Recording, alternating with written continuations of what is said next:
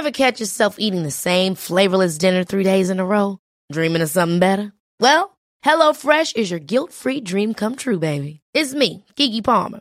Let's wake up those taste buds with hot, juicy pecan-crusted chicken or garlic butter shrimp scampi. Hello Fresh. Stop dreaming of all the delicious possibilities and dig in at HelloFresh.com. Let's get this dinner party started.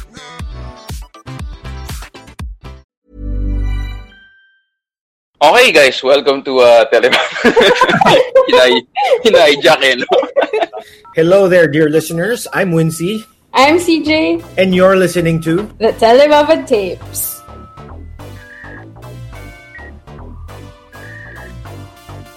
Telebaba Tapes.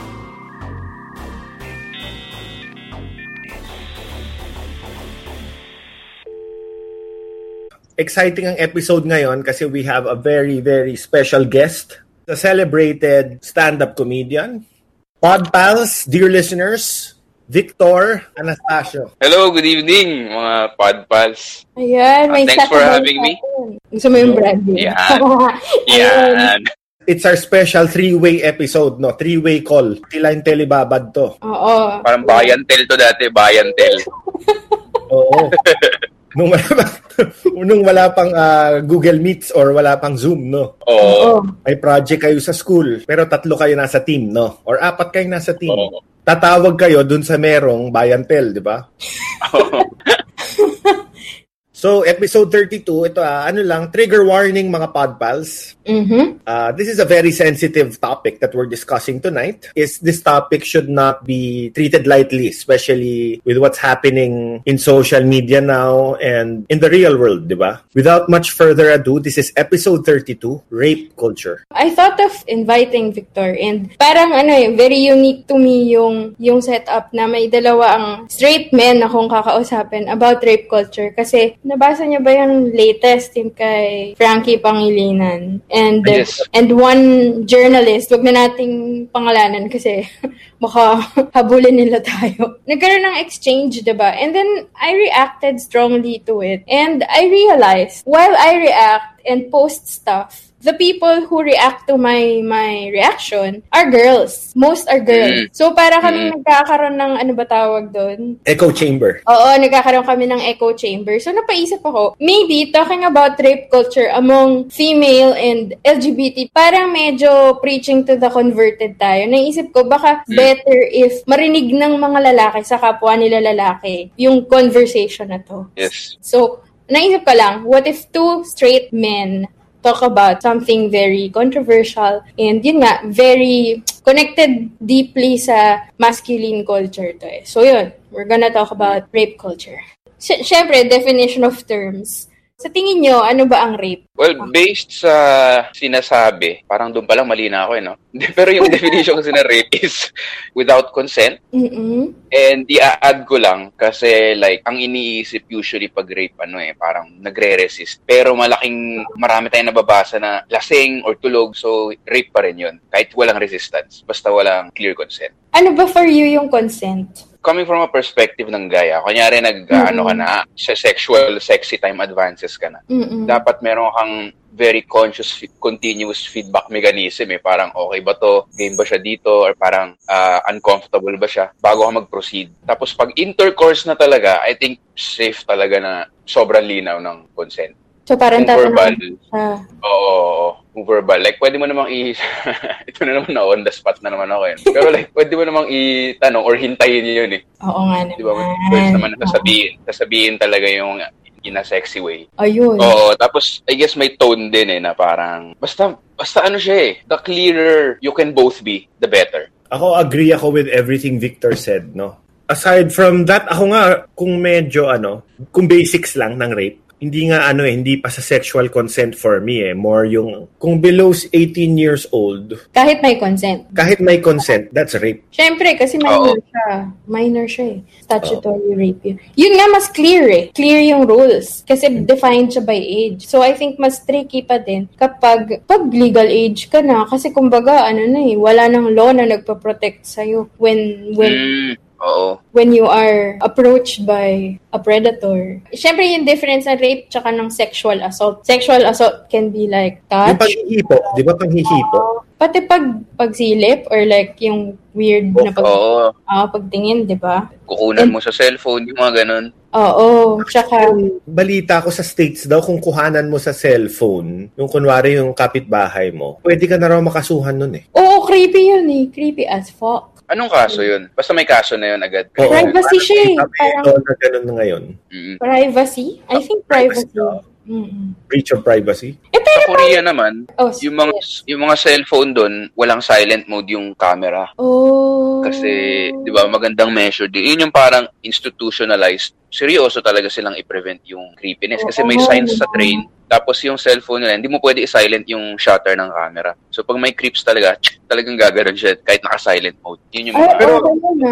Pero yun ang actually sakit ng maraming lalaki yan, especially yung mga awkward types. Kasasakit yan ng mga torpe, no? So, Oo. okay, now that you've brought it up, so do you think yung mga torpe capable silang maging rapey? Actually, mas yung alpha male, may secret lives din yung mga alpha male, ah. Kumbaga may mga creepy moves din ang mga alpha male, napansin ko. Kahit yung mga siga, yung mga super siga. Yung mga maangas. Sa sobrang all broed up nila, nahihirapan silang makagawa ng connection with the opposite sex. Mga pack wolf. Parang gano'n, mga pack wolf.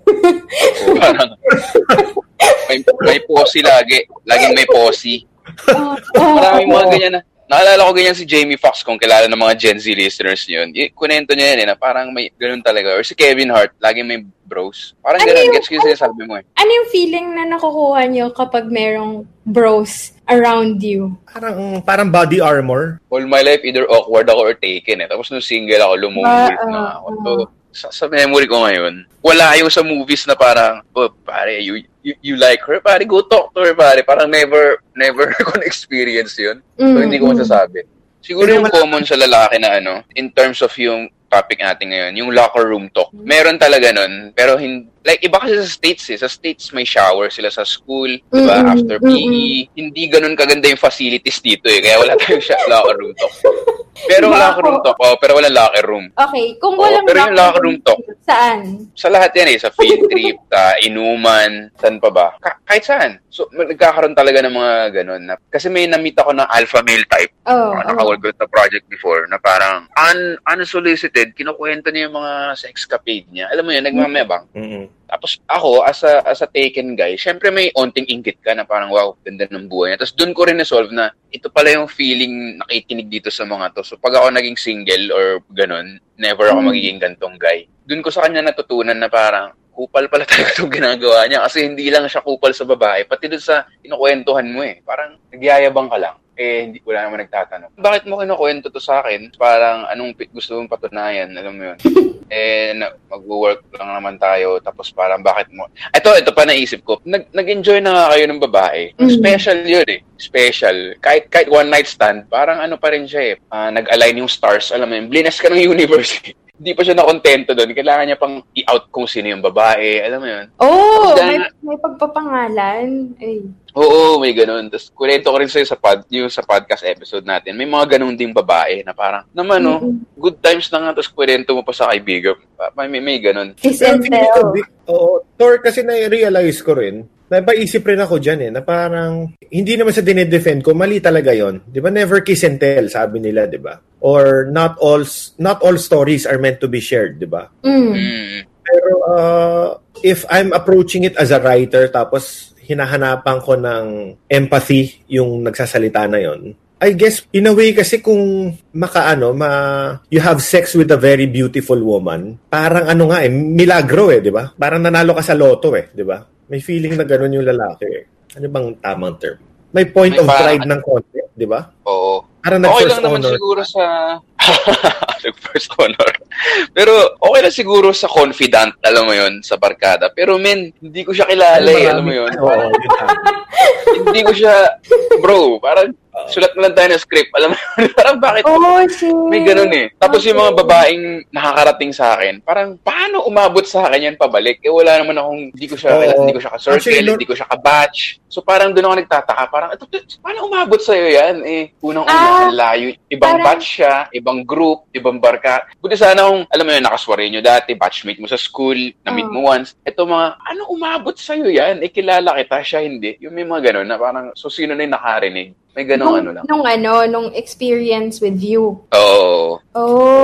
Siguro kasi parang normal, kunwari tinawagan mo yung best friend mo, no? Tapos sinabi mo na parang, uy pare, nag-sex kami ni ganito kahapon, di ba? Or last week. Normal lang yon, di ba? Sobrang crush ko siya. Nag-sex na kami. Yun, nothing creepy about that or nothing grandstanding about that. Parang, pero siguro yun na nga, yung parang nakatapis kayong lahat, no? Tapos nasa locker room. Question, ano ba yung locker room talk? Harutan ng mga lalaki yan eh. Oo, parang yung sinabi mo, Wincy, na pride, parang may ganun siya eh, napaka-primitive, pero yung hunting expedition mo, parang ito yung mga na-hunting mo. To put it in very, alam mo yun, primitive terms. Mag-share kayo ng stories mo ngayon. Kilala mo si ganyan, parang, pare, third base. Yun, di ba? Ganun nung high school eh, parang na third base. So, parang, yung ganun lang, ikukwento mo na in detail, tapos parang yung iba parang, wow, wild pala siya. Ayan, may mga ganun. Na parang dun bumabalik sa topic natin. Kasi syempre pag bata at uneducated at hindi woke, pag kwento yun ng isang kaya dun delikado yung feeling ko, yung kiss and tell. Kasi hindi mo alam kung paano tanggapin. Like may dinate ako dati, tapos tatanong sa akin, anong kulay ng utong niya? Yung mga ganon, parang wow. Alam mo yun? Parang, since kaibigan mo, hindi ka naman pwede, so i-ignore mo na lang, hayaan mo. May mga ganon eh. So I guess, may mga gray area na parang, bro, wag mo bastusin, pero hindi mo masabi. Pero may mga ganun din. Siguro, ako, I'd identify myself as a beta male kasi. It would also be interesting kung may makadialogue tayo na alpha male, bro. Kasi... Nagsasalita ba yung mga yun? Joke lang. Parang sila mga, Neanderthals ba? Gano'n, Joke lang. Beta male din kasi ako kaya pinopoke fun ko lang sila to compensate. Beta male kasi are mga compensation ng coping mechanism. Compensation. Yeah. Yan. Interesting rin kasi yung very high on the masculine scale. Maraming testosterone. Sa sobrang kamacho, hindi kilala si Frozen. Baka yan na nga yung tweet ng journalist. Isa na siya dun sa, di ba? Alpha male yun eh. Dun nalalabas yung ganun talaga sila. Parang umu-over dun sa maganda yung kanta ni Kanye West eh, yung parang cause now, nung nagkaanak siya, yung cause now I see women as something to nurture instead of something to conquer. Parang na-realize ko, yun siguro yung utak alpha male or utak locker room na parang, kaya ko ba itong babaeng to? Yun yung locker room talk. Kaya ko ba itong babaeng to? Parang naging mission, or naging... Oo, conquest talaga. Yung babae. Pero saan galing yun? Who puts the idea na women are conquests? Ako feeling ko it comes from biology eh. Kumbaga, kung tanggalin mo yung kultura, tanggalin mo yung technology, kumbaga ibalik mo yung utak natin tsaka yung kaluluwa natin to caveman times. Parang yung lalaki talaga are out to do two things lang eh. Find food and make babies, di ba?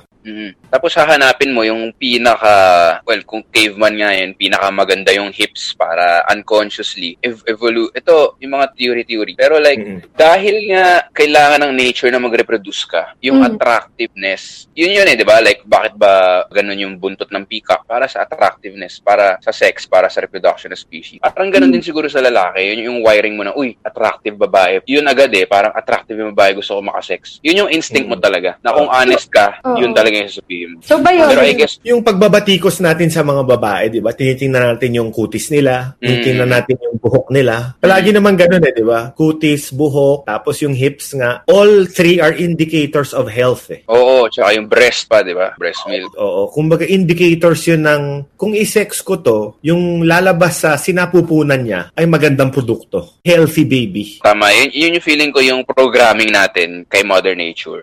Di ba? Pero like yung rinog na-program ka na ganun, kaya yung instinct mo, kaya may pheromones or sexually attracted ka.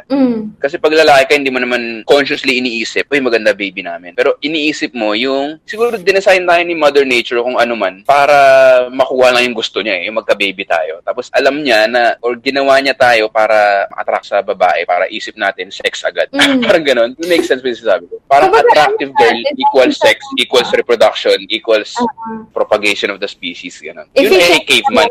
Oo. Efficient nature doon. Oo. So, dun talaga nanggagaling yun.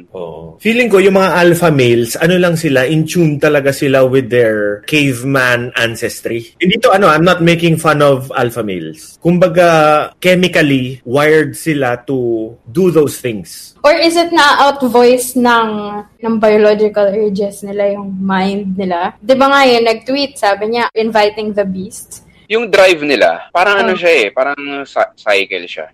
Sa ano ko lang like yung drive na yon nasa lahat yun. Pero like kung torpe ka, creepy guy ka lang, yun lang yung kaya mo. Alam mo yun, hindi ka alpha male. Walang na-attract na female sa'yo. Kaya wala kang nakukuha ng female. Pero kung alpha ka, gusto na-attract yung babae dun din eh. So para nagiging cycle na alpha ka kasi na-attract yung babae sa'yo, tapos na-attract yung babae sa'yo dahil alpha ka. So parang ganun cycle siya. Yun nga, napupunta tayo sa nature. Pero some Greek philosopher actually said, di ba, difference ng animals between humans is that, we can have logic or like may mind tayo to reign override niya yung biological urges. So, I mean, I'm gonna go towards kasi diba, na-define na natin yung rape. Kung merong rape culture, diba? Mapupunta na tayo dun sa tweet ng journalist na yan kasi kultura siya, diba? I mean, it doesn't mean you are raping someone, but you sort of normalize the existence or accept mo na diba, na normal yung nang-rape or normal na may nare-rape. So, I would like to ask, ano yung first exposure nyo sa media?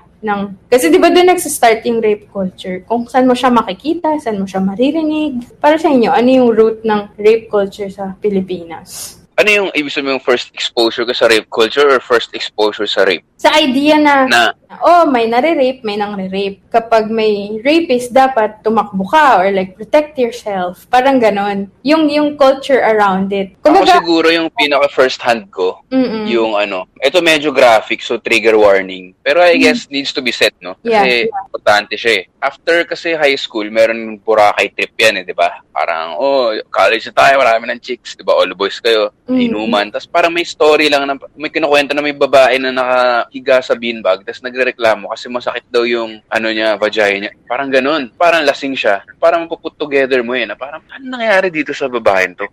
Di ba? Parang doon ko tapos high school ako, sobrang awkward ko noon. Wala nga akong, siguro ang nakausap ko lang na chicks aside from kapitbahay ko nung bata. Siguro dalawa lang nakaka-text ko. Kasi ganun ako, si all boys Tapos yun yung, may mga, tapos yung idea mo ng Boracay, parang game lahat Game lahat ng babae, game lahat ng lalaki. Kasi wala pa talaga akong experience or sa totoong babae, sa totoo lang.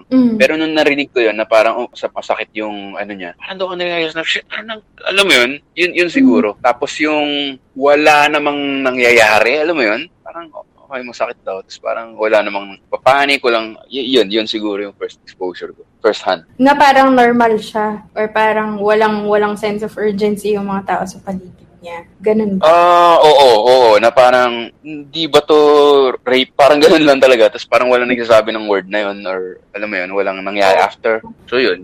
Tapos sa media naman, yung mga action, yung mga katulad ng joke ni GB na sinabi ko sa'yo, yung mga 90s film, may mga hoodlum na may kikidnapin na babae, tapos hahalikan, tapos kumukontra, rescue. Yun yung unang experience mo siguro. Tapos parang after nun, na-rescue na yung babae, okay na siya. Di ba? Ganun yun Parang, hindi man nag-trauma, diba? Hindi man umiyak. Oo Ito, ngayon ko lang din nare-realize na parang yun siguro yung narrative mo na as long as ma-rescue, wala naman nangyari. Nangyari na yun, tapos na. So siguro yun yung unang exposure ko as a 90s kid sa rape culture. Na parang mainstream to PG-13 alam mo yun? Tapos may babaeng nineneking, alam mo yun, inuhubaran. Tapos parang rescue, okay na. So, I guess yun. Actually, nung 90s at 80s, parang normal lang yung rape scene sa mga movies, Oo, Na PG-13, Ang dami ko napanood na rape scenes nun na parang, okay, normal lang. Na parang as long as hindi naghubad, parang pinapakita nila yung violence of a rape scene. Basta hindi nahubaran yung actor or yung actress. Oo. Tapos usually yung rapist nun, caricaturized din yung parang tumatawa talaga na parang mismo. Parang, rapin kita. Parang ganon. Oo, mismo. Hindi yung totoong rapist, hindi naman yata ganon Oo, mismo.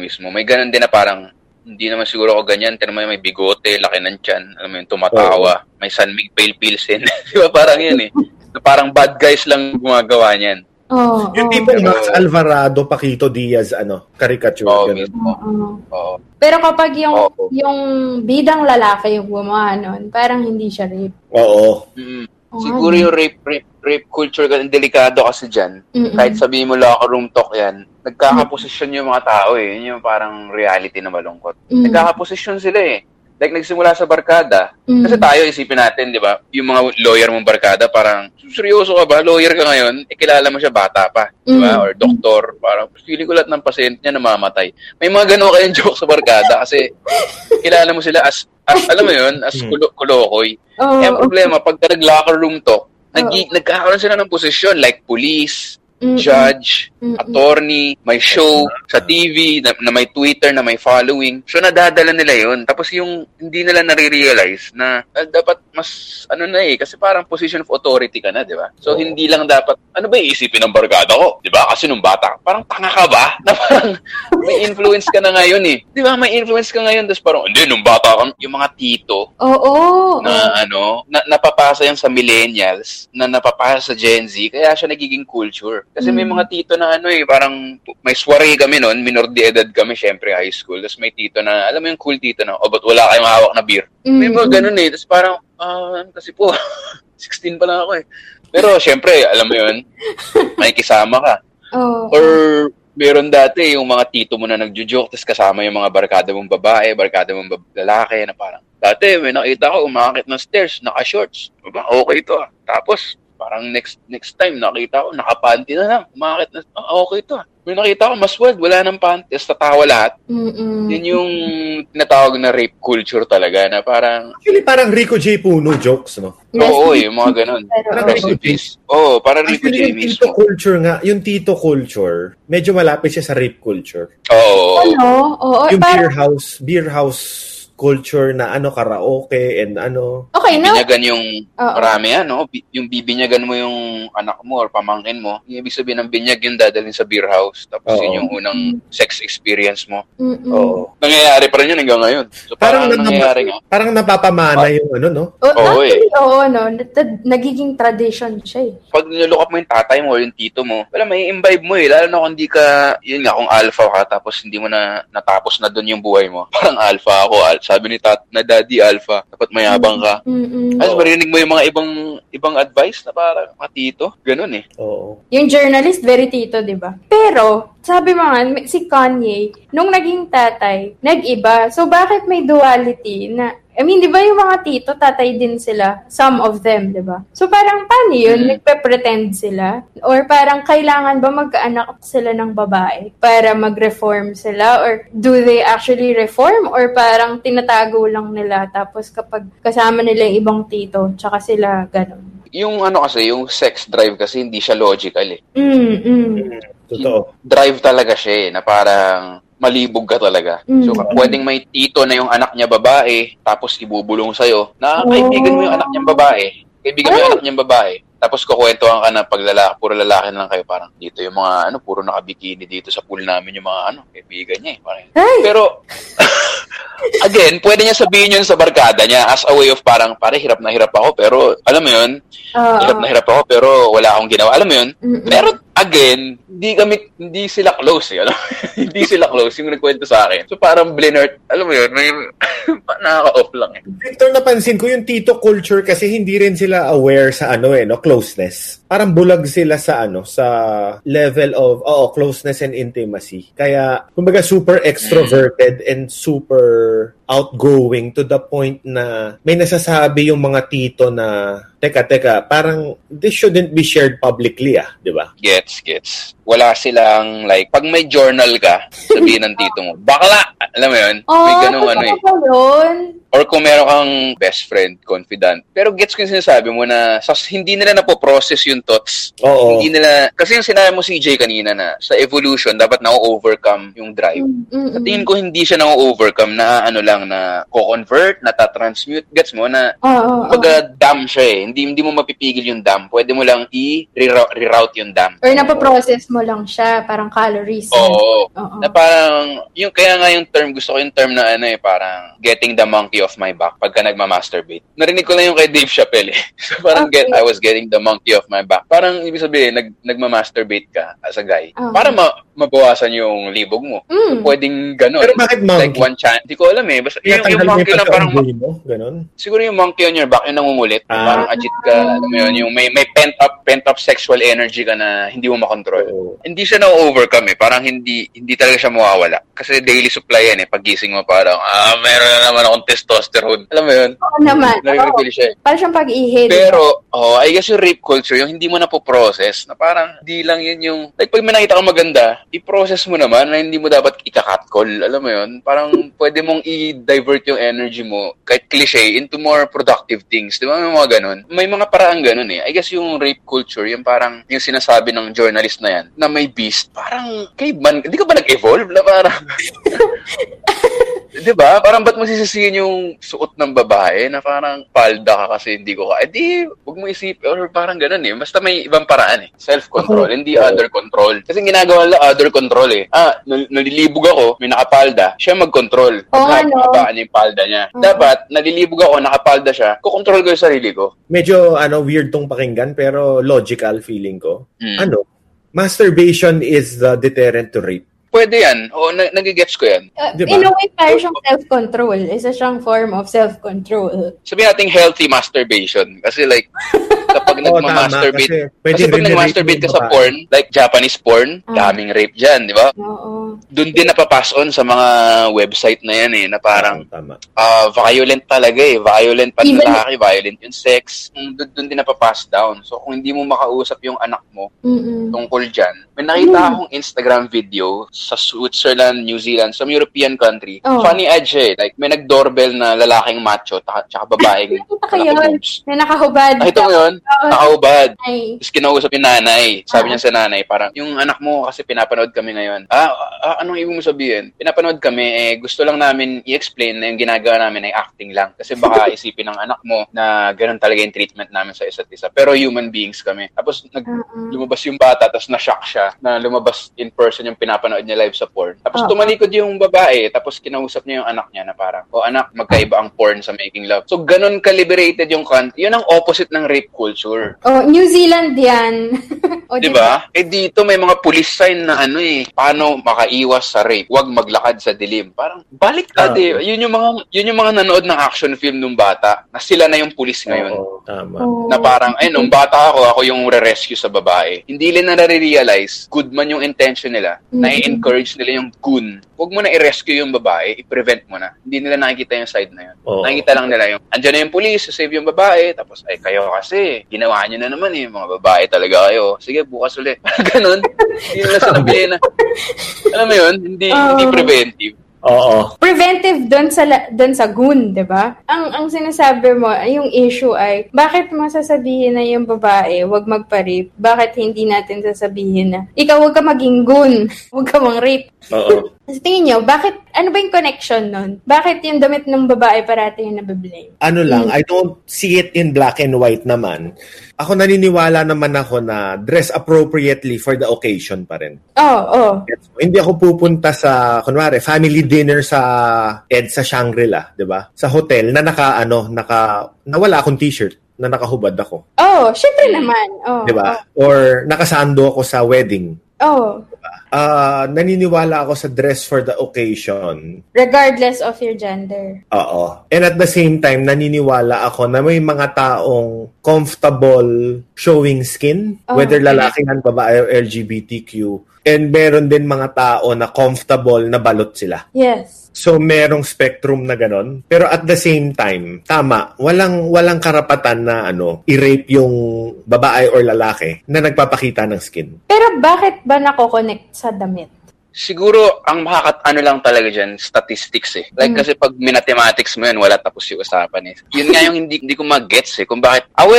Sa ibang bansa kasi, ang problema kasi dito, hindi ko ma-apply itong method na to. Kasi nga, dahil sobrang rampant ng rape culture, na pag pumunta ka sa presinto, sasabihin sa'yo ay, itulog mo lang yan. May mga ganun. So, hindi na document yung rape case. At dahil doon, hindi na nag-report ng rape yung mga babae. So, wala tayong statistics. Ganun tayo ka-backward sa rape. Pero may nakita akong Instagram share ng kaibigan ko. Gallery siya sa States, CNN na feature, ng mga suot ng babae nung rape sila. Doon lang talaga matatapos yung usapan. Kasi, yun yung data eh. May nakita ko picture doon. Puting t-shirt, pantalon, na rape. Wow. Meron pa, disturbing, nakadress, na bata, rape. Kung ganun mo i-present yung data, napakalinaw niyang parang anong lalabanan mo. Ang problema kasi sa mga na yan, basta yung mga tito post na yan, ini-imagine nila eh. Masyado nilang sinesenter sa sarili nila. Parang gusto mo sabihin, sige, may na-rape ka na ba? Wala pa. Bakit ka walang na-rape? Dahil ba lahat ng nasa paligid mo ay long sleeves? Di ba? Hindi ka nag-rape dahil alam mong mali eh. Doon na dapat natatapos yung usapan. Kasi ang ginagawa mo, magsisympathize ka doon sa guy na ng rape. Ay, hindi kasi ako bilang lalaki. Kung ako yan, doon sila agad. Sa kung ako yan, hindi ko maiisipang mag-rape. Pero hindi ikaw yan eh. Iba yung utak ng rapist sa totoo lang eh. Kasi violent act siya eh. Hindi siya libog lang eh. May something na nangyayari sa rape na kailangan mong intindihan yung utak bilang psychopath or criminal or uneducated guy lang talaga na hindi nasabihan. Iba yun dun sa isipin mo na kung ikaw ay nandun, hindi mo re-rapein dahil hindi ka na-turn on. Parang yung rape, may statistics yan. Kaya naiinis nga ako kasi hindi natin magawan ng ganon, nagali rin ng mga rin-rape dahil hindi naman siniseryoso ganong kalalim. Kaya pumayag agad ako dito. Kasi kung may makarinig na lalaki nito, parang napaka-importante niya kung tito ka na or kung magkaanak ka. Dapat hindi mo talaga i-encourage yung ganong pag-iisip pagka maikli damit. Gusto ko namang iba to sa babae. Why do women like flaunting their assets? You just answered your question. Bakit nagdadamit na revealing yung mga babae? Bakit nag-Instagram feed sila na nakapanty lang? Ano yung merits nun for them psychologically? Kunwari, babae ako, nakabikini ako sa Boracay, tapos napansin ko may 20 na lalaki na tinititigan ako. Iba yung nakabikini siya sa beach, tapos tinitingnan siya ng lalaki. Versus siya, nakabikini, nagpicture siya, tapos in-upload niya sa Instagram niya. Tapos maraming likes. I don't think we should confuse those two kasi different experiences. Okay. So, ang sasagutin ko ay yung sa content. Kasi tingin ko, yung content, sila yung gumawa nun. Choice nila yon, in-upload nila yon, feed nila yon. Even yung pagdadamit nila, choice nila yon. So, I think, malaliken ko siya sa, kunwari, ikaw, Wincy, meron kang bagong song. Tapos, sobra kang excited na i-upload siya. In-upload mo siya. Or kunwari, si Victor, meron siyang bagong bit. Meron kang bit na bago. Excited kang i-upload siya. So, I think it's something about, para siyang self-expression. Self-expression siya. It just so happened, sa kanila, through their bodies. It's just like, para lang yung si DJ Lunyo sa TikTok na lalaki siya, diba? Tapos gumigiling-giling siya. Kasi proud siyang kaya niya yun eh. I think, ganun lang din yung mga babae na, ang ganda niya. So, i-upload niya yun. Kasi proud siya dun eh. Ganda niya eh. I think, dun siya galing. Siguro part of being, knowing you're desirable. Pero being desired is different from being forced to do sexual intercourse, right? Sobrang na tayo eh, di ba? Desired at rape. Mismo. Yun yung sinasabi ko na hindi porke nalilibog ka, i-excuse mo na yun ng re-rape. Kasi sobrang 0 to 100 siya eh. Well, to put it bluntly, wala talagang connection yung suot sa rape cases. Ang problema, may mga tito nga or may mga matitigas ang ulo na, hindi, kasi nakita na yan the day before na naka-skirt, kaya plinano na nung, yung may mga ganun na parang hindi, to be honest, ako, sobrang wild ng imagination ng lalaki. Na kapag nakita mong attractive yung babae, magmamasturbate ka sa picture niya sa Instagram kahit naka-t-shirt. ganun ka-wild ang imagination ng lalaki. Totoo yan, di ba? Minsan mukha. Pero totoo yun. Minsan mukha lang, men. Sa totoo lang, mukha. Sobrang type mo yung babae, hat na hat ka. Mukha lang, magmamasturbate ka eh. Actually, minsan nga, boses lang eh, no? Boses lang, oo, di ba? Parang nata-turn on ka na. So, given that logic, anong kinalaman ng suot niya sa rape? Kaya, yeah. Magdadigress ako, napansin ko din sa media, yung mga babae, halikan lang ng konti, parang nag-orgasm na sila. Mali din eh, di ba? Kasi parang, uy, hindi ganun siya. It's kind of a lot of work for the whoever's the partner, di ba? So, parang bakit may din, no? May programming din na yung babae, malapitan lang ng katawan ng lalaki, parang sarap na sarap siya. Na sa totoong buhay, like biologically, hindi ganun yung nangyayari sa girls. Hindi ganun yung sexual experience ng babae. So, yun lang, parang naisip ko din na, oo nga no, parang nagro-root siya sa, hindi kasi natin din ni-discuss yung sex openly. So, nagkakaroon yun ng talaga, misconception, ng mga assumption, ng mga simplistic. Yun nga, na kapag naka-sexy outfit, asking for it. Na kung discuss openly yung sex, pwede mo sabihin na actually hindi. Diba? Isa pa nakadagdag sa confusion dyan, yung Catholic upbringing natin, na tayo sa especially all-boys school na Catholic.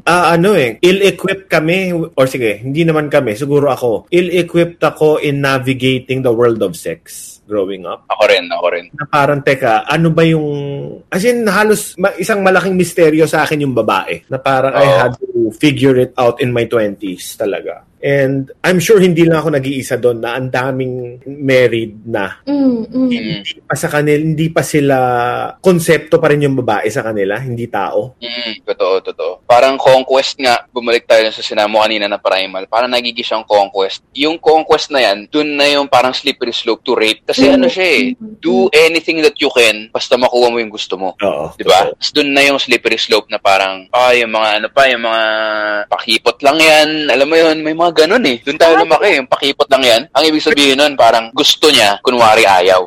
So parang nandun ka lumaki na parang tumatanggi siya, ibig sabihin gusto niya. Parang ganun eh. Tapos doon na yung slippery slope. Pero ako, to add to that slippery slope, feeling ko may may isa pang component yung rapist na hindi masyadong pinag-uusapan din eh. O yung mental health. Feeling ko there's something wrong with the mental wellness of a rapist. Ako rin. May component parang na valid yan. Sobrang valid. Psychopath, mga ganun. Sociopath. Kasi kung okay yung mental wellness ko, tapos nakita ko yung babae na sinisex ko, parang umiiyak na, di ba? Or sinasabi sa akin na ayoko na. Kung healthy yung utak mo, magre-register na, ay teka, may ginagawa akong masama, di ba? Oo. Well, dapat, di ba? Oo.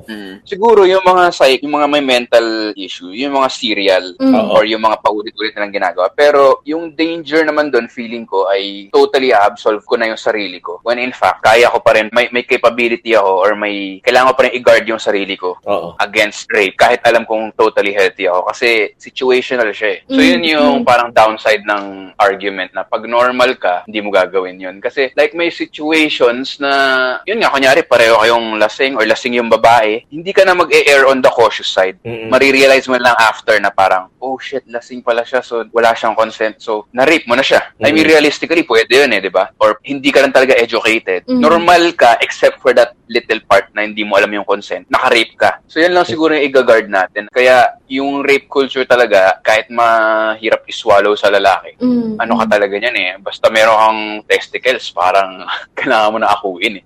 Kasi even the pinakamabait na tao, pwede pa rin eh. Kapag hindi niya alam yung consent, alam mo yun, pag hindi siya well-versed, hindi siya nakikinig ng mga podcast nyo, di ba? Grabe naman. Everyone talaga eh. May slippery slope. Oo, na mapunta doon. Like, simpleng landi lang. Or even sa side ng babae, na hindi marunong mag-no. Diba? Oo, totoo. So, pinipilit ng lalaki na misinterpret ng lalaki na game yung babae naman, natakot lang siya talaga. Kahit alam niya yung kailangan niyang gawin, pero alam mo yun, pag natatakot ka, hindi naman logical yung utak mo. So, nag-freeze up ka lang. Kasi yung lalaki, very innocently, quote-unquote, pakipot lang kasi yung babae, na-rape niya na. So, I think, importante rin sabihin na parang basta meron kang testicles, alam mo yun, kailangan aware ka sa kung ano yung rape. At saka hindi lang yung mga goons yung rapist or yung mga psychopath. Parang lahat naman tayo potential murderer, di ba? Sa totoo lang. Or parang ganun din. Pwedeng magnakaw, di ba? Oo. So parang ganun din dapat yung trato sa rape, feeling ko. Oo. And feeling ko, lumalaban yung guts ng mga nagpo-post ng tweet na ganun. Oo. Kasi deep inside, natatamaan sila na parang, oh shit, ako, baka pwede ko rin gawin yan. Pero hindi ko gagawin yan kung papasa nila sa ibang tao. Kaya nila sinasabi na mag-views ng, kaysa sabihin, kaysa go inside, kasi sa lalaki, hindi natural yung mag-introspect, alam mo yun. Totoo. Kaya imbis na maging introspective sila na parang, oh shit, rape, oo nga, nangyari sa akin yan. Parang fuck, dapat mas maging self-aware ako. Ganyan, dapat turuan ko. Napaka-bading nun sa kanila eh. So, ang ginagawa nila, ganito kami, kayo mag-adjust. So, dun siguro nagkakamali, di ba? Totoo. Hearing everything that you said, ang dami ding kumbaga kailangang aralin bigla or kailangan i-review bigla ng lalaki. Kasi suddenly, parang ang tagal-tagal na yung situation. Yun nga, sabi mo, yung kayo mag-adjust. Ang haba ng panahon na nag-a-adjust yung environment dun sa urges or sa mga nangyayari sa lalaki. Tapos ngayon, suddenly, kailangan nilang mag-adjust. Diba? It also sort of, parang ka-overwhelm ba yun sa lalaki? Or ano siya, parang, hindi, kayanin mo yan. Kailangan mong i-review. Kailangan mong maging self-aware. Ganun ba siya? Nakaka-overwhelm ba siya? Or ano ba yung parang... Ako, kasi fragile. Fragile yung male ego na tulad nga ng sinabi ni Victor, especially kung alpha male type ka, masakit sa loob yung aminin na, teka, kailangan ko magbago. Kumaga nasa code nila yon. So, gaining more knowledge about this subject, medyo may effort ng konti. Especially for the old school titos nga. So, may effort talaga dapat. Tsaka maganda yung ginawa mo, CJ, na nag-imbita nga ng 2 straight guys. Kasi parang attack ka pagka babae nagsasabi sa'yo ng rape culture. Parang, hindi naman ako rapist. Yun ang ng lalaki. Or ako, pag naririnig ko, hindi naman ako rapist, out ako dyan, ba't mo ako sinisisi? Diba? Pero like, kapag kung yung journalist na yun, nag-180 at kung macho guy ka, tapos sinabi mo, let us not contribute to rape culture. Ang laking ba, like si Terry Crews, nung nag-speak out against harassment, parang sino pang mas mamacho kay Terry Crews, di ba? Ako, parang, makikinig ka na lang, di ba? Kaya kailangan mo rin ng mga ganong influencer or allies. Yung parang, ako pare, alpha male ako, pero sinasabi ko sa inyo mali yan. Makikinig yung lalaki. Kasi may ganon di ba? Parang si Optimus Prime tsaka yung dinosaur. Ano yung mga dinosaur? Robot? Dinobots. Parang kailangan nilang upakan yung Dinobots bago nila maging kakampi. Ganon yung lalaki, na parang kailangan, respetuhin kita bago kita pakinggan. Hindi pwedeng, alam mo yun? Kasi baka pwedeng sinasabi mo lang yan kasi hindi ka nakaka-attain ng sex Alam mo yun? Tapos nagsa-sour graping ka lang. Pero kung galing sa lalaki na parang, kunyari, ako, nakakuha ko ng sex, pero may consent. Diba? Imagine mo lalaking chick boy. Like si Dan Bilzerian, ang sama ng image niya. Pero may sinabi siya na pwede mong hanapan ng butas na parang okay yung sinabi niya. Kasi sinabi niya, I'm just not into girls who are not into me. Hindi siya nagpo-prostitute. So doon mo na makikita na parang, macho tong guy na to. Kailangan maging attractive ako at kailangan may consent yung girl. Kailangan into me rin yung girl bago, may mga ganun na parang kailangan mo talaga ng allies na... Oo nga naman. Kailangan gusto ka ng babae. Oo Tama. So ito CJ, naalala ko. Yung i-add ko lang sa question ni Wincy kanina about posting sexy pictures. Kasi ako may ginawa ko 30-day push-up challenge. Tapos nag-video ako. Tapos naisip ko, maraming mga thirsty gay guys dyan. Kaya hindi ko na pinost. Okay. So, equality. Alam kong yung mga gay guys ay katulad ko ring malibog. Kaya gets ko yung feeling nila. Ang libog lang nila ay towards sa lalaki. So ako, sabi ko, hindi ko na post. Alam ko na na yung mangyayari. Magiging thirsty lang sila. Yung mga babae ba na nagpo-post, pero ipo-post ko yun para makita ng mga chicks na type ko, tapos magka-possibility na mag-sex kami. Gets mo? Parang casting a wide net siya eh. Kunyari nag-post ako ng macho picture. Ang gusto ko mag-like, yung babae na type ko para makasex ako. Tapos in the process, may ganong side ba yung babae na nagpo-post ng bikini picture? Parang, sana i-message ako nung type kong lalaki para yayain ako mag-sex. I mean, in a way, para siyang advertising, di ba? You're advertising your goods or you're advertising your open. Pero yun nga eh, di ba? Kapag nakita mo yung advertising ng Orocan, di ba?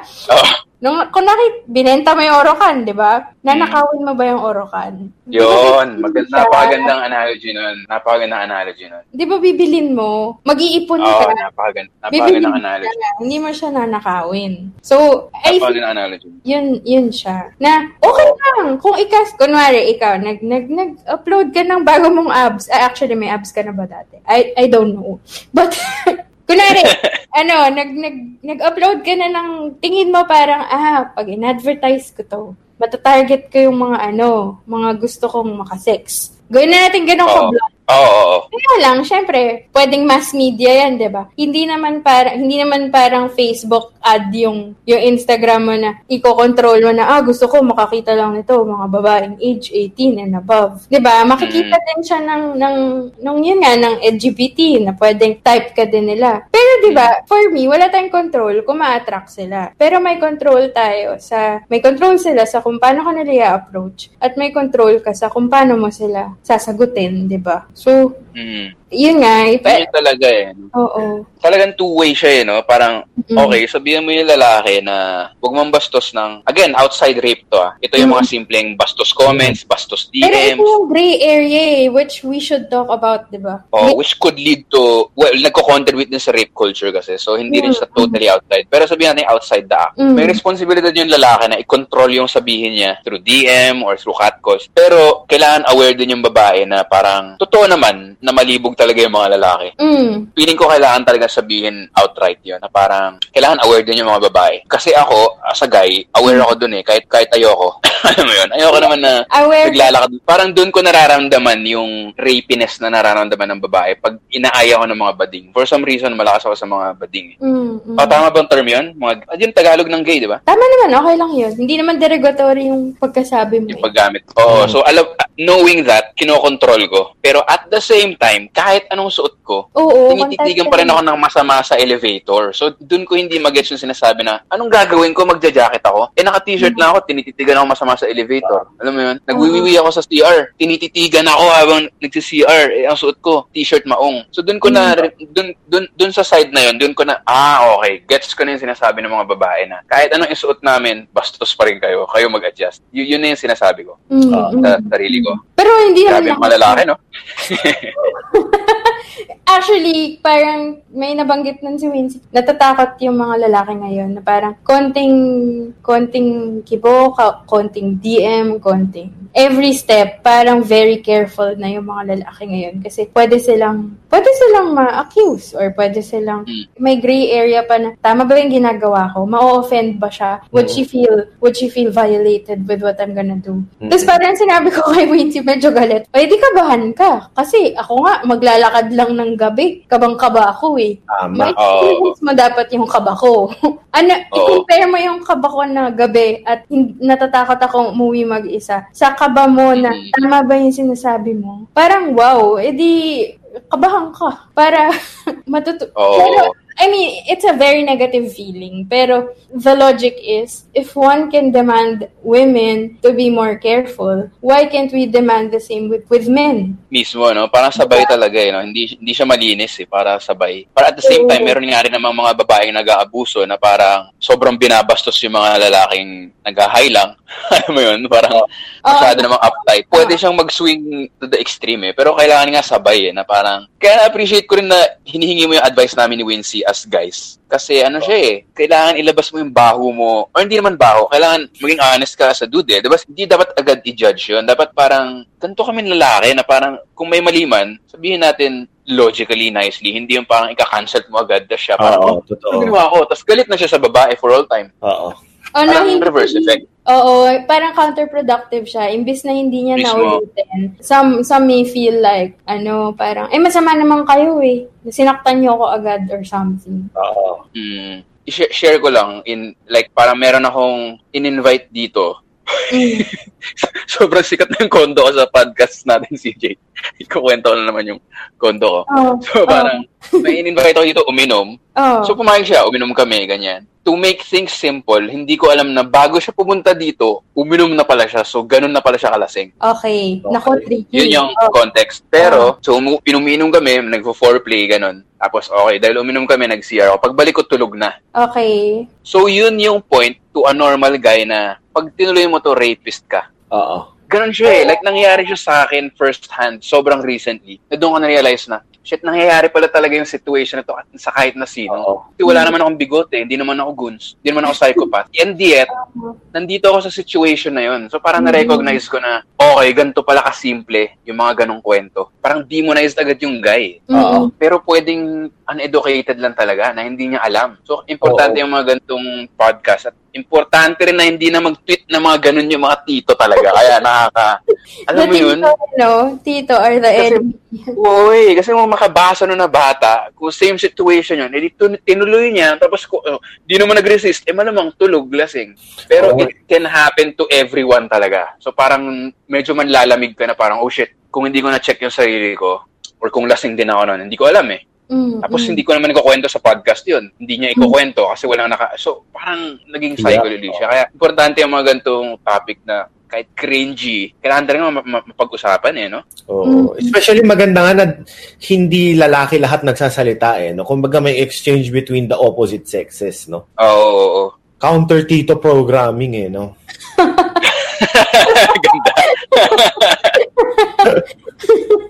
Totoo yan, grabe mga tito. Pero love natin yung mga tito, syempre. May mga tito naman na hindi tito, di ba? Like, you know the term yun. So, going to the tito, so how can one be less creepy? Ito may sagot na ako. Super gandang tanong yan. How to be less creepy, especially in the time of Me Too, going forward, di ba? Ako, let's say we're not married, tapos I'm still in the dating game. And I'm in my 20s pa ngayon. Mali mo, may mga taong single at 40. Okay lang yun. Sabagay, sige. Huwag tayong ageist, di ba? Huwag tayong ageist. So yun, let's say I'm not married, I'm single, and I'm in the market, di ba? Siguro how to be less creepy, number one, medyo aware na siguro ako sa touch. Yung language of love ko kasi is touch. Mahilig ako mang-akbay. I'll be more aware na siguro of that, na instead na gagawin ko na kaagad yon, magtatanong muna ako ng question na, may I hold your hand? Or pwede ba akong umakbay? It's a little bit unsexy, di ba? Kasi yung surprise, yung element ng surprise na wala ng konti. Pero you better be cautious now eh. It's better to be cautious. And aside from that, kung if I'm in the, let's say sex na, di ba? Keep asking questions lang na parang, may I take off your ganito, di ba? If I do this, is it okay if I do that? Do you feel good this way? Ganyan. Is it okay if I take off my shirt? Is it okay if I take off your bra, di ba? Yeah. Tanong ka na ng tanong. Tapos, is it okay if we do penetration, di ba? Actually, it's something we have to unlearn. Na parang, we can redefine what sexy is. Maybe asking more questions now should be the more sexy one, diba? Diba dati parang, huwag mo na tanungin, or like, dapat cool ka lang, yun yung sexy. Then, I think that's what we have to redefine. So, maybe asking more is sexy. Dapat i-rethink natin yung sexual ritual. The very act of sex should be conversational na ngayon, na parang yon. May I kiss you here, di ba? May I kiss you in this part? Always ask. Always be asking. Kasi yun naman yung consent for me. Always asking and acting according to the yes or the no of the one you've asked. Diba? So feeling ko, all sexual acts should be consensual to the point na there should be a conversation going on. During sex, yes. During sex, oo. Yeah. Pag you just can't jump anymore na do this, bam, bam, bam, di ba? Hindi. Body part na to, body part na yan. You gotta ask first, may I do this to you? Do you consent? You do this to me? Is it okay if you do this to me naman, di ba? You request. You request. Oo. Kumbaga dapat mas mas vocal na or mas conversational na ang sex ngayon. Or it doesn't have to be during. It can be before. You can actually talk about it before. May pre-game na. Oo. Parang pre-prod, di ba? Bago mag-shoot, ito yung agreements. Pwedeng gano'n na parang, hey, this is how I want it, or this is what gives me pleasure, or mga gano'n. This is what makes me feel awkward, or I don't like this, or this does not turn me on. So I guess parang it's actually the solution would be being more open. I mean, yung totoong definition of liberation. Di ba sinasabi nila sexual liberation is like, yung idea ng 70s, di ba? Parang, yes, wife swapping, ganyan, sex kahit kanino. Parang dapat hindi na ganon. The sexual liberation would be like, for us to be more open about discussing sex. I mean, yung Starbucks order mo nga, nasa-specify mo na 2 shots of espresso and like non-fat milk with like a dash of cinnamon. I mean, you can go so customized with your Starbucks drink. But what you want for sex, hindi mo ma-specify. As a precaution nga, feeling ko nga magkaroon na ng magbago kayo mag-sex, yung girl, mag-ano na muna. This may sound absurd, pero ako mag-print kayo ng document na you consent both. Tapos pumirma. Ginagawa ng mga Justin Bieber yan. Oo. Especially kung artista ka na. Or itong si Vic, di ba? Is a comedian na may standing na. Ay, 3 printer ko dito. Yun. Diba? Oo. Exactly. Tapos, kung wala kang, let's say, it just happened out of the blue. Nasa motel kayo. Nasa Victoria Court kayo. RIP, Victoria Court. Just the half. Half lang ba? Okay, sorry. Sige, nasa Victoria Court kayo. Ako, just for the record, i-record nyo yung sarili nyo on video. Kumuha kayo ng newspaper with the date and the headline. Kunwari, June 20, Saturday. Ayan. Tapos, proof of life, parang gano'n, ano? Oo, proof of life. Sinasabi mo dun, i-record mo yung babae, I consent. Yung lalaki rin, I consent. Siyempre, hindi naman to shameful kasi hindi naman kayo nakahubad, di ba? Pero ako yun, let's make it more legal. Let's make it more formal. Let's take pre-prod into account. I mean, it sounds absurd, pero we have to move forward na para maiwasan yung mga pagkakamali, di ba? Oo. Ako talaga sa guys, makinig lang talaga kayo sa babae. Well, aminin ko na, pag may kinakausap akong feminist, may halo namang cute din sila, may landire, alam mo yun. Pero para may makikinig ka talaga. Yun talaga kasi parang kailangan conversation. At kung babae ka, pasensya lang din sa lalaki na may mga kasi na pag kinausap mo parang ayoko na. Hindi naman to conversation, parang indictment to alam mo yun, parang makahanap lang siya. Alam mo yun? Makahanap lang siya ng isang maling sabihin ko, talo na ako Dapat hindi ganun. Parang kausapin mo na parang dapat talaga open Magkakapikunan kayo, pero dapat open. So yun yung una dun, how to be less creepy. Kasi may mga kwento yung kaibigan mo na ginagawa mo rin na ginagawa ko rin. Ito ridiculous, pero like may nakasabay akong maganda sa elevator, kunyari sa condo. Tapos tinanong ko yung kaibigan ko. Pag tinanong ko kung saan siya nakatira, creepy yun. No? Sabi niya, syempre. Sabi ko, okay. Parang at least hindi niya ako ginudge. Alam mo yun, may wala naisip namin gawin.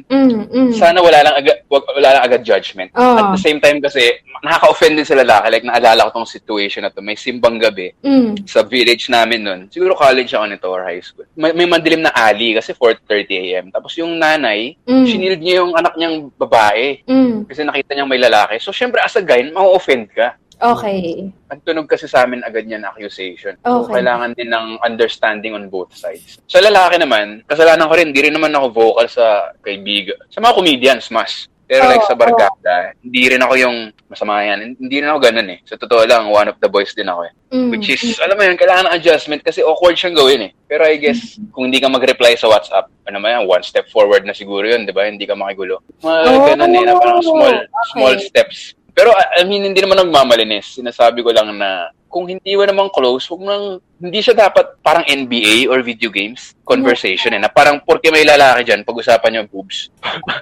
Gets mo? Hindi siya dapat small talk go-to Yeah. Feeling ko ganun yung tito generation ako, bastos man ako sobra, may mga confident na ako na parang putya. Pag may kailangan i-blackmail, kayo na yun. Pero at least, kaibigan ko kayo talaga. Ako, ang experience ko dyan, kasi ako, I would say na I'm really, hindi naman obsessed, pero I'm really an admirer of the feminine form. Kumbaga, nagagandahan ako sa katawan ng babae talaga. And mahilig rin ako mag-drawing ng babae na, nakahubad. Nudes ang mahilig ako ng nudes. So, how to be less creepy. Feeling ko you can still talk about yung magagandang babae, pero not in a bastos way. Kumbaga, in a more dignified appreciation of their beauty. Gets mo? Gets ko. Na parang kunwari, di ba, usually, ang ganda ng joga niya. Kulay brown ang nipples, di ba? Mm-hmm. May magandang way of saying that, di ba? Kumbaga, may way. Sige, ganito na lang. Compromise na lang, compromise. Kasi ako pag wala ganun lang talaga. Kasi pag hindi ko siya nire-release, para naiipon lang.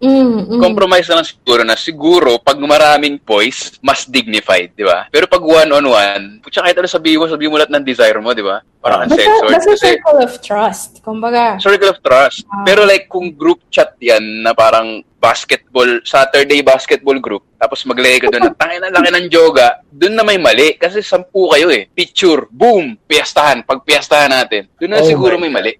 Yung term na yun, yung pagpiestahan na parang, doon siguro may mali. Iba yun sa sobrang nalilibog ako sa kanya. Kailangan ko express. Versus ito, putya, pagpiestahan natin, parang magkaiba siya di ba? Pero kasi nagiging nagto-tone down tayo lang sa language Pero feeling ko, it's still okay to feel sexual feelings towards a person and expressing it to your friend.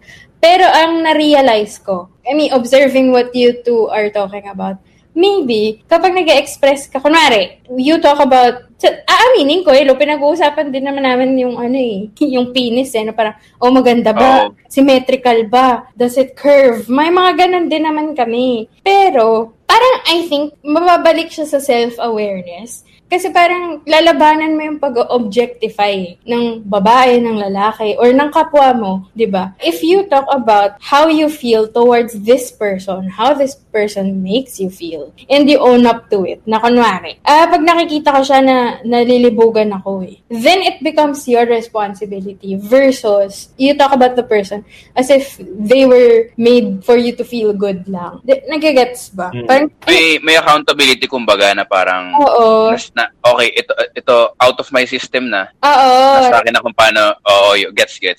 Na kasi parang ang hirap rin naman, I don't want to be too, limiting, na parang, sige lang, kung may friend ka na you trust, then, ilabas mo yung urges mo. Pero yun nga, may accountability ka na, ito yung nararamdaman ko Kinakausap kita kasi, ganito yung nararamdaman ko and I'm releasing it. Kesa naman, may gawin ako masama, di ba?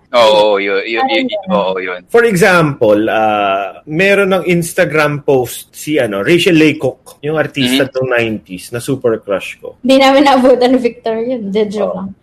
Rachel who? Rachel Laycock.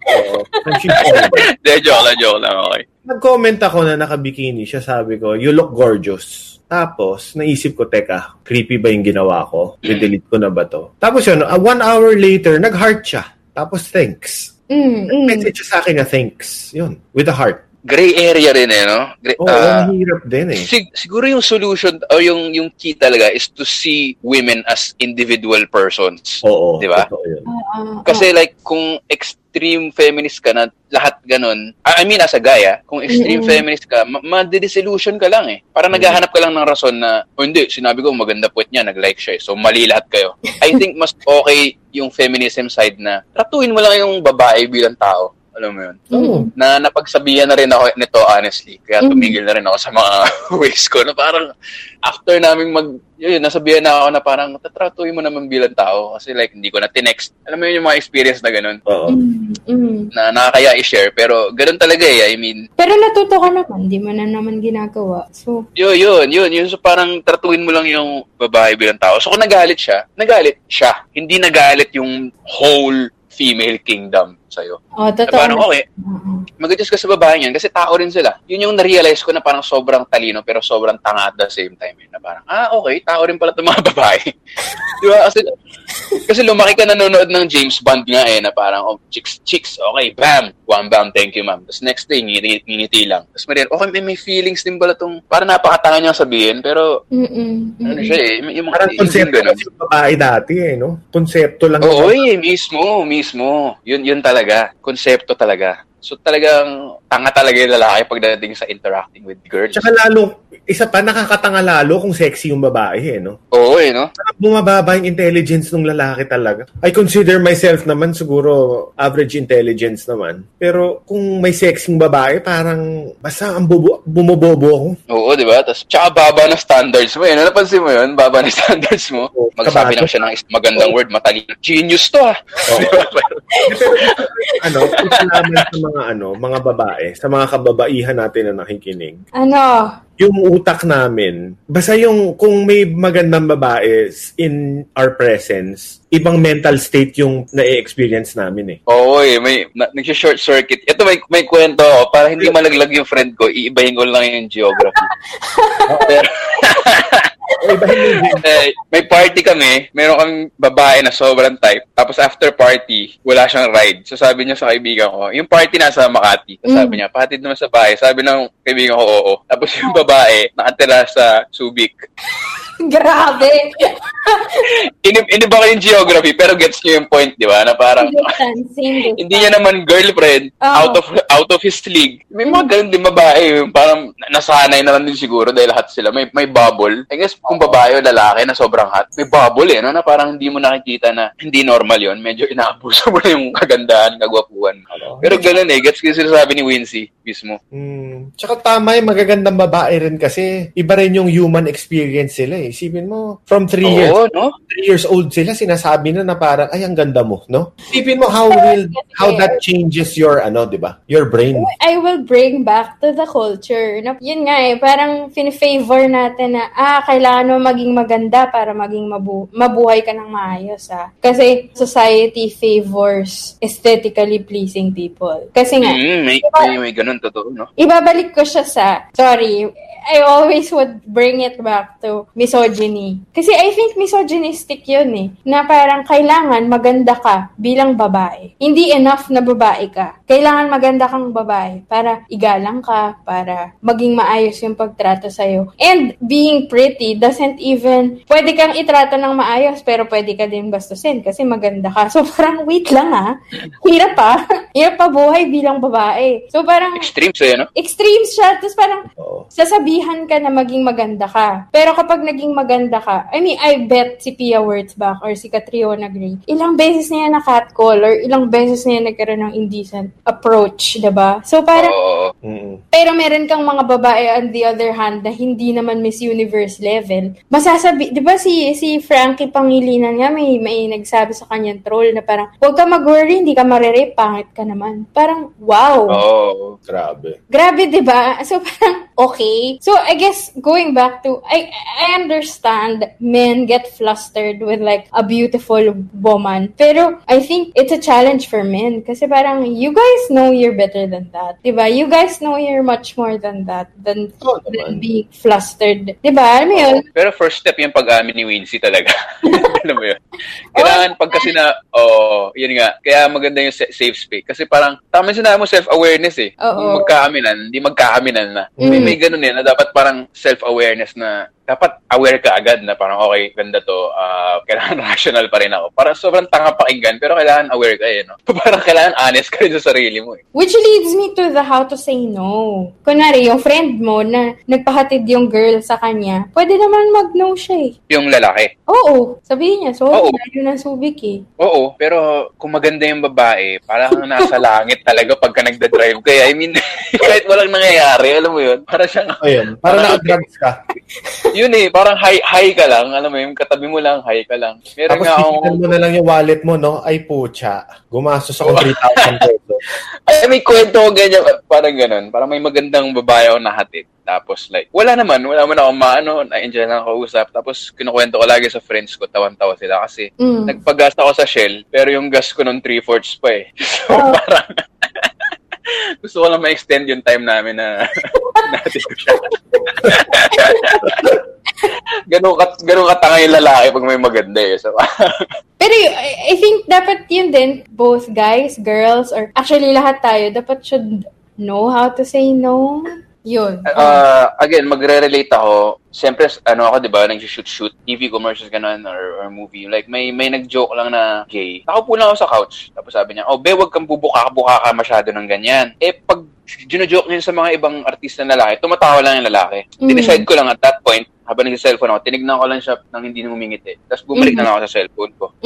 Tapos mula nun, hindi na siya humirit ng inappropriate. Kasi kailangan mo rin ipaalam na hindi okay sa'yo yun. Paramdam mo lang, na-experience ito ng college. May inappropriate joke ako na babae. In good spirits lang, in my mind. Tapos, ganun yung ginawa niya. Tumingin lang siya sa akin nang hindi tumatawa. Nag-look away. Tapos parang nanlamig na ako na parang, shit, baboy ko. Diba? Gusto ko lang sabihin na kung babae ka, may right kang gawin yun eh. Kasi understandable naman na pag lumaban ka, di ba pwede kang mag-escalate sa violence. Pero iparamdam mo lang na hindi ka good sa mga jokes na gano'n. Tingnan mo na masama. Parang, alam mo yung tinitignan mo yung kaluluwa niya. Parang gano'n eh. Change mo yung tone, yung mood, na parang, it's not funny. Pero in a subtle way or like in a respectful way, di ba? Oo. Tapos sa intercourse naman or sa sexy time, kailangan vocal ka talaga or gamitin mo yung hands mo. Oo. Tapos, kung uncomfortable ka na at the start, kailangan sabihin mo na at the start. Kasi pagka nagka-momentum na, alam mo na yun, lalo kang feeling ko mapaparalyze or something. Or kaya kailangan talaga i-encourage yung mga babae to be clear. Luckily, mayroon akong mga nakaka-date na older. So sila, alam na nila. Parang, okay, walang mangyayari. So mas vocal sila. Natatakot ako for those younger women na parang may stigma pa yung ganun. I guess makakatulong if i-assure niyo sila as like straight men who have experience na hindi turn off sa mga lalaki yung pagiging expressive ng babae. Na, yes. Yes.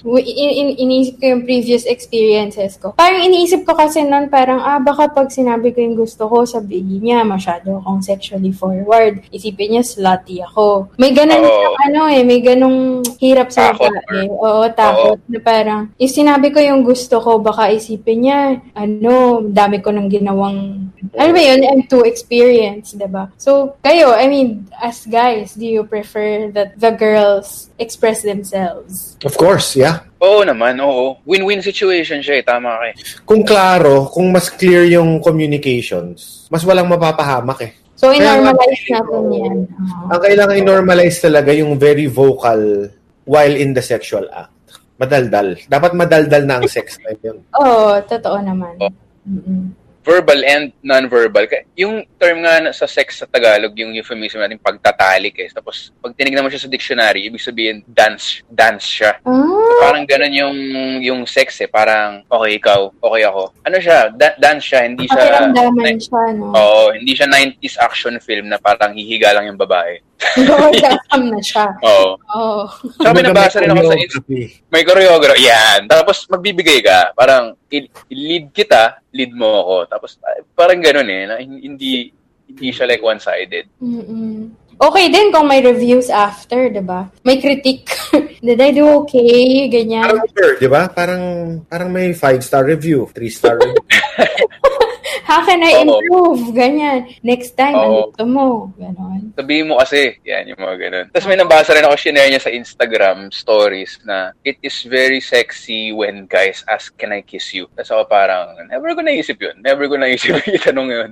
Pero parang, siya, di ba? Parang dapat wala ring stigma on the side of guys na, ang nito ang slutty naman ito, but may can I kiss you siya dyan? Kasi parang, dapat i-encourage din natin yung mga ganon na making consent, yun nga, normalizing it. Tapos, papakinggan din natin yung gusto ng babae. At the same time, sabihin din ng babae yung, like, may gusto akong kanta ngayon sumisikat, yung Ayaw ni Siddhartha. Nakasama namin sa gig yun. Tungkol sa consent. Tapos, ang daming nagre-repost ng mga babae kasi nakarelate. So, okay rin talaga na mag-speak up yung mga babae. Lalo na parang bata pa lang para, aware na agad. Parang na stigma. Tsaka alam nilang napapakinggan sila. Hindi sila parang dinidismiss. Maarte ka lang or masyado ka namang easily offended. Walang ganun, di ba? Nakita ko rin sa Instagram addict talaga ako sa Instagram eh. Anyway, nakita ko sa IG video, puti ito puti na babae. Nung lumalaki siya, narinig niya sa parents niya, sa mga auntie niya, parang, birthday niya, so I guess he's getting lucky. Parang, I guess you have to give it up. Tapos parang naisip niya, bakit naging weapon yung sex para sa babae? Parang pag birthday mo, lucky ka. Ibig sabihin nun, sa sex ba, lalaki lang nag-enjoy? Parang bibigyan mo na siya ng gift. Di ba dapat consensual? Di ba dapat mutual? So bakit give it up? Kung nagbe-benefit din naman. Sabi niya, nung lumaki ako, doon ko na-realize na kailangan talaga yung communication, na hindi yung sex ay parang sacrifice sa babae or weapon ng babae na parang, sige, masama ka, hindi natin gagawin. Or parang, sige, mabuti ka, kahit hindi ko gusto, gagawin natin. Kaya yung sinasabi mo na new sexual liberation, sana maging ganun talaga na parang mutually, paano sabihin to? Basta parang, pareho kayong nag-enjoy consensually. Yun. Sinasabi mo siya, naalala ko yung sinabi ng high school teacher ko.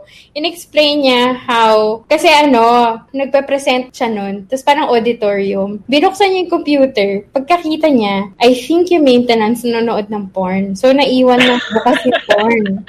Okay. So, yung teacher ko, na girl, sabi niya, okay, now that you've seen the porn, I have to explain to you what sex is. Parang ganon. So, imbis na dinenay niya, sige, pag-usapan na natin. What you see, hindi yan yung totoong nangyayari.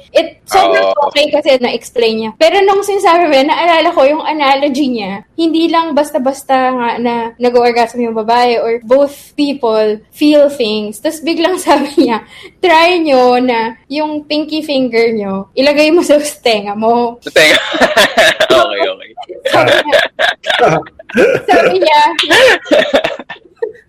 Sabi niya, yung pinky finger mo may nafe-feel, diba? Kami parang, yes. Pero yung tenga mo may nafe-feel, diba? Yeah. So, ganun yung sex. Sabi niya, nga naman. Diba? It's not just the pinky finger. So, parang ganun. Wala lang, naalala ko lang dun sa sinasabi ni Victor. It's two-way. Ayun. Okay, so anyway, guys, thank you for listening to our episode. It's Victor, thank you for engaging in this conversation kasi. Yep. Thank you. Maraming salamat sa pag-invite. Salamat, Vic, sa pagbisita. Yes. Thank you rin. Unan sa iyo. Ako rin. Same. Podcast mo, Vic. Anong isi-search sila for your podcast, Vic? Sabayan with Victor podcast on Spotify, tapos at Victor Anastasio Instagram. Doon na lang yung mga schedules ng shows and stuff. Yan. Maraming salamat. Salamat sa Telebabad Tapes. Thank you, Vic. Yes. Thank you very much. Very engaging conversation. Next time. Bye. Bye.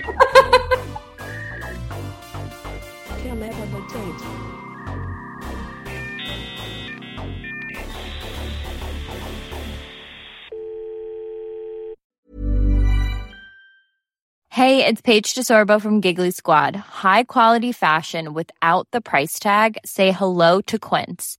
I'm snagging high-end essentials like cozy cashmere sweaters, sleek leather jackets, fine jewelry, and so much more. With Quince being 50 to 80% less than similar brands. And they partner with factories that prioritize safe, ethical, and responsible manufacturing. I love that. Luxury quality within reach. Go to quince.com/style to get free shipping and 365-day returns on your next order. Quince.com/style.